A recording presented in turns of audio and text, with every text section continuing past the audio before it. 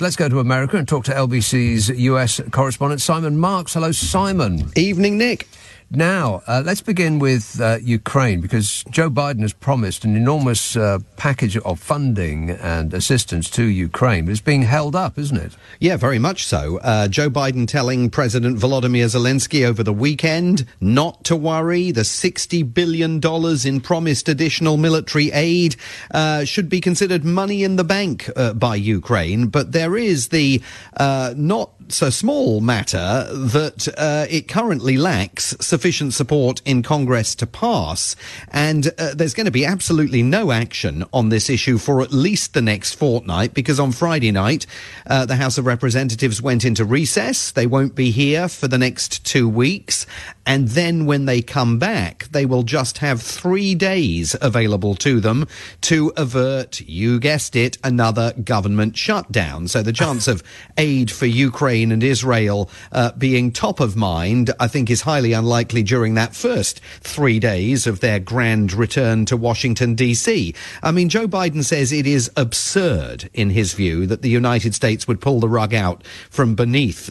Ukraine and its armed forces at the point where they're beginning to ration ammunition, their supplies are running dry. We saw them retreat from one town where they'd been trying to push the Russians back over the course of the last several weeks, and they cited the failure of Congress to come through with the money as one of the reasons that contributed to that military withdrawal. President Biden very much exuding optimism, but it's hard to see where that optimism comes from. I mean, on the one hand, you know that the Senate has already passed this financial aid package, and 22 Republicans in the Senate defied Donald Trump's opposition to the package of funding and voted to back it. Now, if it did get put to a vote in the House of Representatives, it would pass, because Democrats and moderate Republicans would come together and form a majority to bring it across the finishing line. But for it to be put to a vote, the Speaker of the House of Representatives, Mike Johnson, would essentially be signing his own death warrant, because the far-right MAGA supporters in the House of Representatives, implacably opposed to sending any more money to Ukraine, would immediately threaten to oust him in exactly the same way as they defenestrated Kevin McCarthy last year.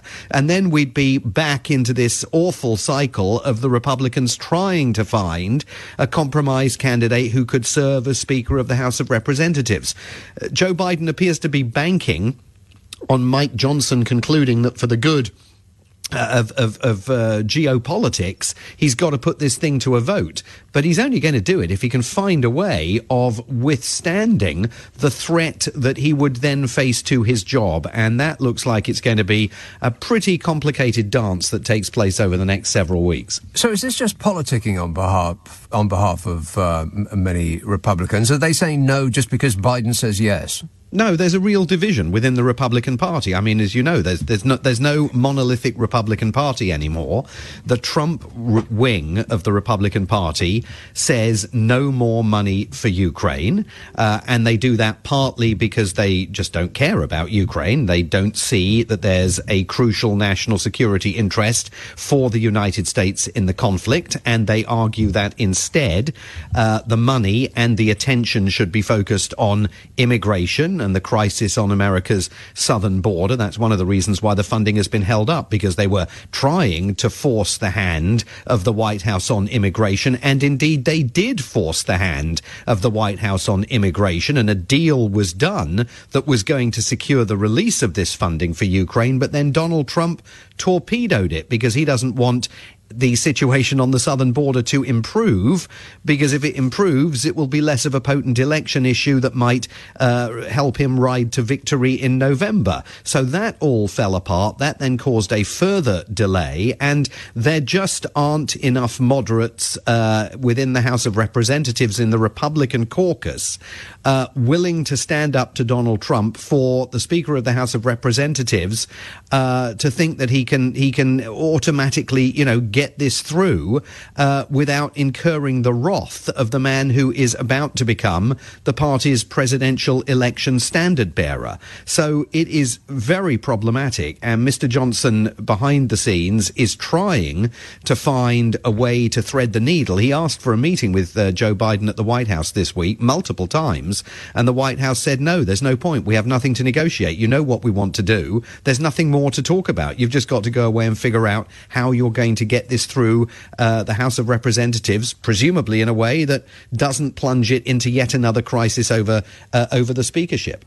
And am I imagining it, or is there a certain love for Russia among the certain factions of the Republican Party? Well, there's certainly not much of a willingness to stand up to Russia. I mean, we saw a Trump surrogate, Senator J.D. Vance of Ohio, much beloved by Donald Trump, who went to the Munich Security Conference over the weekend, that event in Germany that was attended by Vice President Kamala Harris, Antony Blinken, Lord Cameron, and all the rest of them. And he not only refused to meet the Ukrainian delegation, but told reporters that in eventual peace talks, Ukraine is simply going to have to cede territory to the Russians. It's the only way all of this could end. He did acknowledge that he thought that Putin was brutal, and that the end of Alexei Navalny in that prison in the Arctic late last week was an example of his brutality. But he was essentially shrugging his shoulders and saying, but he's been brutal for a very long time. I mean, what are we going to do about that, you know? And of course, you know, there are voices within the Republican Party who are avowedly pro-Russia. And we saw a very clear example of that this week with some of the fresh video that former Fox News presenter Tucker Carlson released from his propaganda visit to the Russian capital, which included an extraordinary series of scenes of him in a Russian supermarket extolling the range of food and the prices that were on display, even though, of course, he made absolutely no concession for the much lower average rates of pay in Russia than exist in comfortable, affluent northwest Washington, where he normally resides.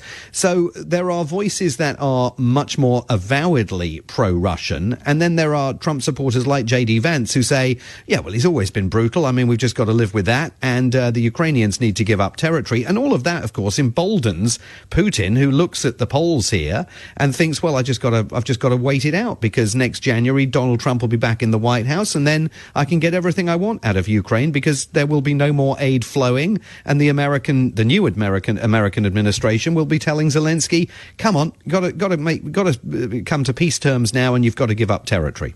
It's a pretty odd place for the party of Ronald Reagan, Mr. Gorbachev, tear down this wall. Absolutely. Yeah. No, it's absolutely unthinkable. But that's where the party has gone.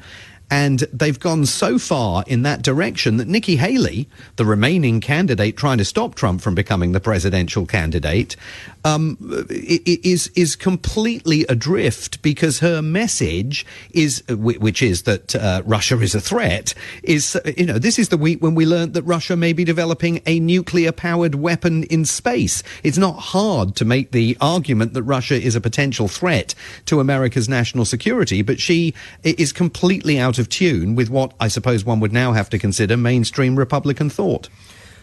What bizarre times we live in. And we have mentioned the Tangerine tornado, so let's talk about his week, because it's not his finances aren't getting any better, are they? Well, he's in deep, deep trouble now. This after the judgment on Friday in New York that Donald Trump has to pay $450 million in restitution as a result of that civil lawsuit that found him guilty of overinflating the value of his assets in order to secure loans at favourable terms. He himself has been banned from having anything to do with businesses in New York for 3 years. His two sons have been banned for 2 years. There's an independent monitor who's already been attached to the Trump organization at a cost, I think, of $2.5 million so far, who is now going to remain in place. She's essentially a watchdog to make sure that they don't do anything wrong again in the future. There's one of two, no? Say that again? There's one of two. Yes, I think that's right. Yes, yeah. I think that's right. Yeah, I mean, it's a big monitoring job designed to watch out for any further examples of fraud. They're going to appeal. In the next 30 days, Donald Trump either has to come up with $450 million to pay, or he's got to come up with a bond guaranteeing the payment, and I think the bond is north of $30 million. And on top of that, he's already got an $83 million judgment against him in the case that was brought by the writer E. Jean Carroll, claiming sexual assault and then defamation by Donald Trump. So these numbers are now seismic, and observers who understand the Trump organization's business and Donald Trump's money think that, this will absolutely wipe out the cash in hand that he's got were he suddenly to have to pay that kind of money in restitution. It won't happen immediately. The appeals process will lumber on, but ultimately it's highly likely that the day's going to dawn when he's got to write a large check. Really, though? Because won't the appeal go to the Supreme Court? It could, right. Yes, but ultimately. He's packed the Supreme Court with people who are obliged to him for their position, so they're just going to let him off, aren't they? Well, I'm not sure that that's the case, because, this is a civil trial, it's not a criminal matter. And the Supreme Court may take the view that this case was brought by the Attorney General of New York. It's a state's issue, and it's not necessarily something that they would take on. Now, it's possible that there would be a positive outcome at some point during the appeals process for Donald Trump. But remember that the legal argument that he advanced in this trial, in this lawsuit, was that there were no victims here. Even if he'd overinflated the value of his assets, the banks had engaged in their own due diligence, the banks had happily loaned him the money, and he'd paid every penny of the money back. Well, that certainly didn't sway Judge Arthur Engoron in New York. It might sway some appeal judges, but at the very least, for the foreseeable future, there are going to be huge question marks hanging over the Trump organization and its ability to do business. It's not going to be able to engage in any loan negotiations with any bank that is licensed in New York. So even finding the ready cash to continue operating is going to be quite a challenge. His sons, Uday and Kusei, they also got fined, didn't they? Yes, they got fined as well, and banned from having anything to do with a business in New York for 2 years, which in the case of Eric Trump, I'm not sure if he's Uday or Kusei, but in the case of Eric Trump, that's going to be slightly problematic because he's the chief executive officer of the Trump organization, which is very much headquartered in New York. He was on Fox News on Friday night insisting that this is why the family has left New York. It's a dreadful place. It's an awful place to be doing business. Rampant crime. This was all prosecutorial misconduct by the Attorney General of New York State, Letitia James. But she certainly was serenely confident in the outcome of this all the way through, given, of course, that even before the most recent legal proceedings began, the judge had months ago found them guilty of overinflating their assets. So it was only really a question of how substantial a penalty he was going to levy. Compared to other people who have been accused of similar crimes, is he being prosecuted overly? Well, they argue, and they have some legitimacy for this, that this is a novel effort to use various laws to go after a business that has never been tried in a New York court before. And that's going to be a principal pillar of their appeal, that actually the New York Attorney General, they say, has a vendetta against him and had twisted herself up into a pretzel in order to find some kind of law that she could attach to all of this. And they argue as well, and again, the banks, some of them have testified to this, that this was a victimless crime, because the banks say, well, we did engage in our own due diligence and we were comfortable with the nature of the loans we were making. There's no bank that is feeling particularly aggrieved by the Trump organization's behavior. So they think they've got solid grounds to appeal. but they're going to have to do so and go through that process at a time when they are enjoined from having anything to do with the Trump organization, and the Trump organization is going to be very financially strapped. You know what he should be going to prison for is his new gold trainers. Without question. Although I had just checked the website before we came on air. Sold out? And if sold out. Wow. All of them in all sizes. $400. $400, and I quote from the website, and I suspect this may not be entirely true. Only 1,000 pairs will ever be released. Now, I did the maths earlier today. He owes $450 million. These things retail for $400 a pair. He's only got to sell 1,125,000 pairs of these sneakers, and he's home free. And by the way, who knew there was a sneaker convention? Did you know that? No, I didn't know. News to me. He showed up in Philadelphia while Volodymyr Zelensky in Ukraine was inviting Donald Trump to visit the front lines in the war of Russia. I'll take him to the front lines. Where was the former president of the United States? He was surprising the audience at SneakerCon, who knew, in Philadelphia to launch the sneakers. How perfect is that? Sneaker con. Yeah, exactly. I mean, you couldn't make it up, could you? Have you seen the perfume? He's got the great smell of Donald. There's more stuff coming. Victory 47 cologne. This is not available yet. It's only $99 a bottle. It's a crisp opening of citrus blends underpinned by a rich base of leather and amber.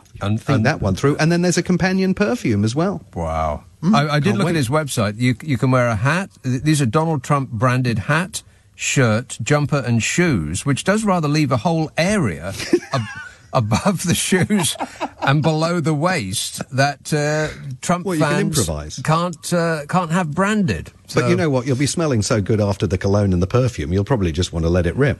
Thanks, Simon. Simon Marks, LBC's US correspondent.